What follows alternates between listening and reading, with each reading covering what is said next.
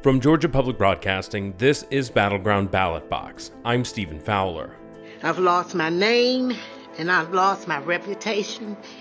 I've lost my sense of security, all because a group of people, starting with number 45 and his ally, Rudy Giuliani, decided to scapegoat me and my daughter, Shay, to push their own lies about how the presidential election was stolen.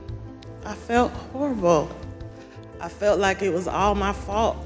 January 6th was a dark day in American politics as thousands of pro-Trump supporters descended upon the U.S. Capitol, and some of them violently entered the building. Now, a bipartisan U.S. House committee that has been investigating the Capitol insurrection attempt and is holding public hearings will tell the American public what they've found. Georgia has played a prominent role in the committee's findings so far, from Trump's infamous call to Secretary of State Brad Raffensperger. So, look, all I want to do is this. I just want to find 11,780 votes, which is one more than we have, because we won the state. To death threats against election workers. A 20-something tech in Gwinnett County today has death threats and a noose put out saying he should be hung for treason because he was transferring a report on batches from an EMS to a county computer so he could read it. It has to stop. This week, we look at Georgia's role in understanding January 6th.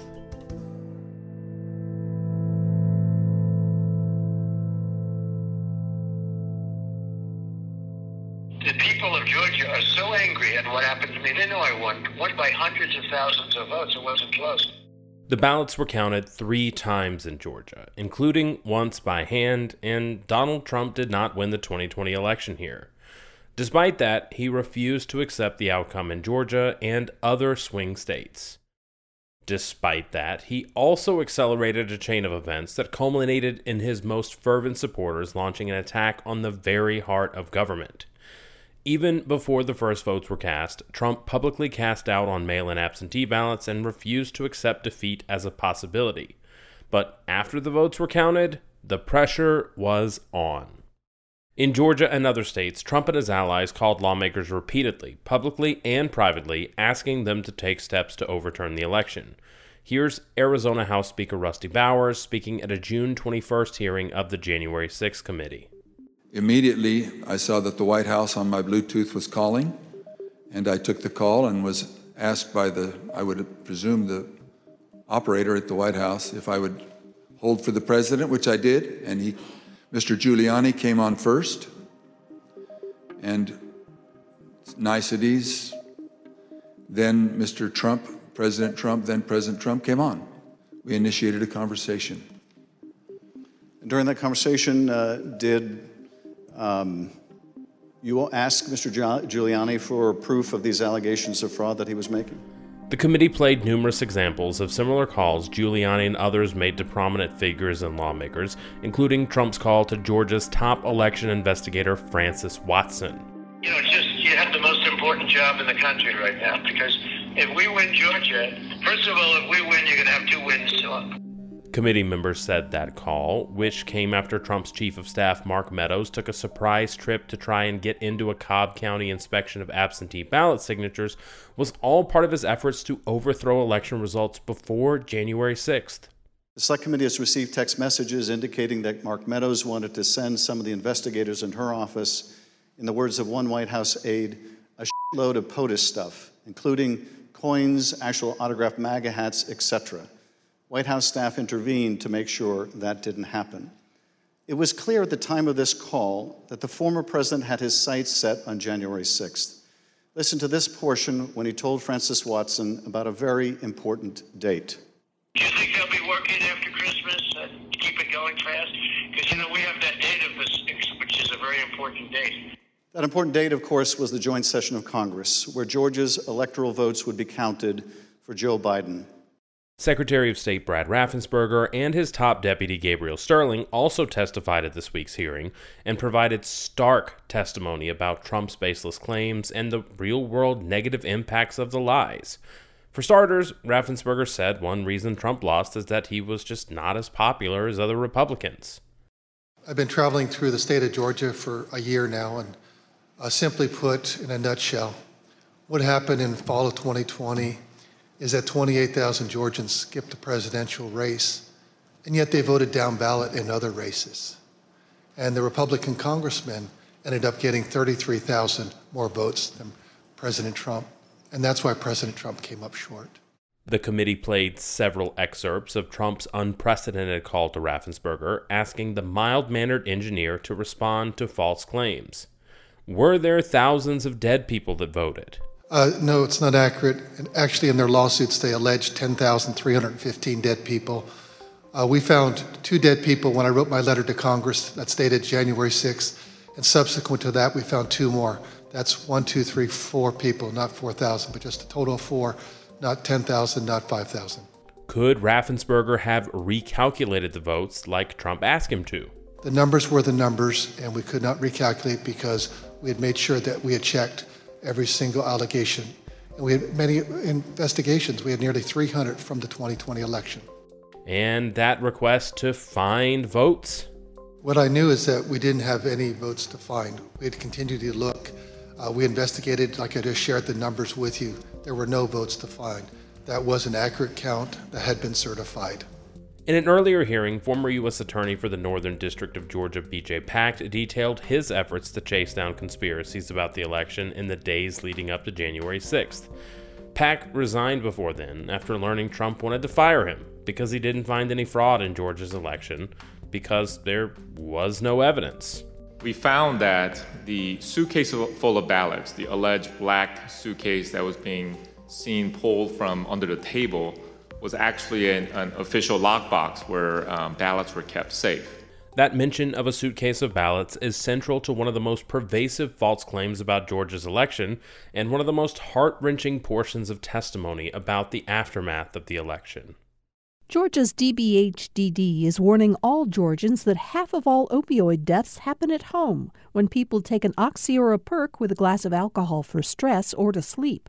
Learn more about protecting families from opioid overdoses at opioidresponse.info. So what I loved most about my job were the older voters. Younger people could usually do everything from their phone or go online, but the older voters like to call, they like to talk to you, they like to get my card, they like to know that every election I'm here. Shay Moss was an election worker in Fulton County who loved her job. Her only sin was working on election night and being seen in a surveillance video counting ballots along with her mother, Ruby Freeman. To those who know elections and who read fact checks, debunking statements from Georgia officials and others, the video showed people doing normal election things. But to Trump and his allies and far-right media outlets, it was evidence of how the election was stolen. Your proud service as an election worker took a dramatic turn on the day that Rudy Giuliani publicized a video of you and your mother counting ballots on election night. President Trump, Rudy Giuliani, and others claimed on the basis of this video that you and your mother were somehow involved in a plot to kick out observers, bring suitcases of false ballots for Biden into the arena, and then run them through the machines multiple times. None of that was true, was it? None of it. The result of those lies from Giuliani was racist harassment against the black women, threats that resulted in them leaving their jobs and, briefly, their homes. Tape earlier in the day of Ruby Freeman and Shay Freeman Moss and one other gentleman quite obviously surreptitiously passing around USB ports as if they're vials of heroin or cocaine. People sent vile text messages and Facebook messages calling for them to be killed or jailed. But none of it was true. And those USB ports Giuliani accused them of moving like drugs? What was your mom actually handing you on that video? A ginger mint.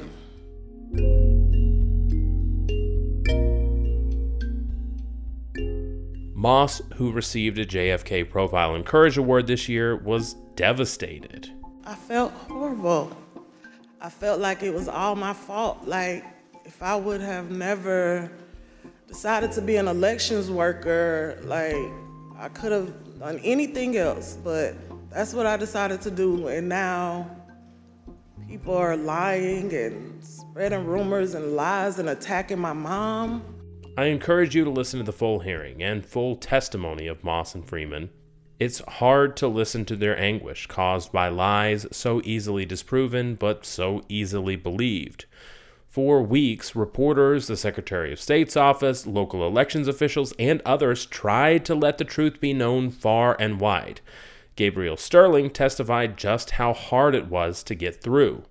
For lack of a better word, it was frustrating, but oftentimes I felt our information was getting out, but that there was a reticence of people who needed to believe it because the President of the United States, whom many looked up to and respected, was telling them it wasn't true, despite the facts. And I have characterized at one point, it was kind of like a shovel trying to empty the ocean. Within that ocean, there are plenty who still believe the lie that 2020 was stolen and believe claims about Georgia's voting that were never close to being true. And in the same ocean are people like Ruby Freeman, one of many people whose life was turned upside down by false claims put forth by one of the most powerful people on the planet. Do you know how it feels to have the President of the United States to target you? The President of the United States is supposed to represent every American, not to target one. But he targeted me, Lady Ruby, a small business owner, a mother, a proud American citizen who stand up to help Fulton County run an election in the middle of the pandemic. Democratic Congressman Adam Schiff previewed the hearing with a warning and a prayer that 2020 does not repeat itself ever again. You will hear what they experienced when the most powerful man in the world, the President of the United States, sought to cling to power after being voted out of office by the American people. The system held, but barely. And the system held because people of courage, Republicans and Democrats, like the witnesses you will hear today, put their oath to the country and Constitution above any other consideration. They did their jobs, as we must do ours. The aftermath of January 6th and Georgia's role will not be over once the final hearing ends. In Fulton County, a grand jury is still hearing from witnesses in a wide-ranging probe to see if Trump and his allies broke several state laws in their failed efforts to overturn the election. And Trump's influence will loom large over Georgia's midterms this November. As a portion of the Republican Party continues to believe these false claims of fraud, will Trump's biggest supporters stay home in the fall? And will candidates who lose do so with grace or with ill intent, casting further doubt on our election system? We'll cover all the developments as they happen.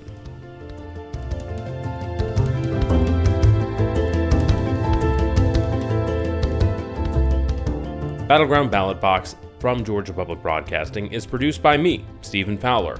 Our editor is Josephine Bennett, our engineer is Jake Cook, and Jesse Neiswanger wrote our theme music. You can subscribe to the show on Apple Podcasts or anywhere you get podcasts. Thanks for listening.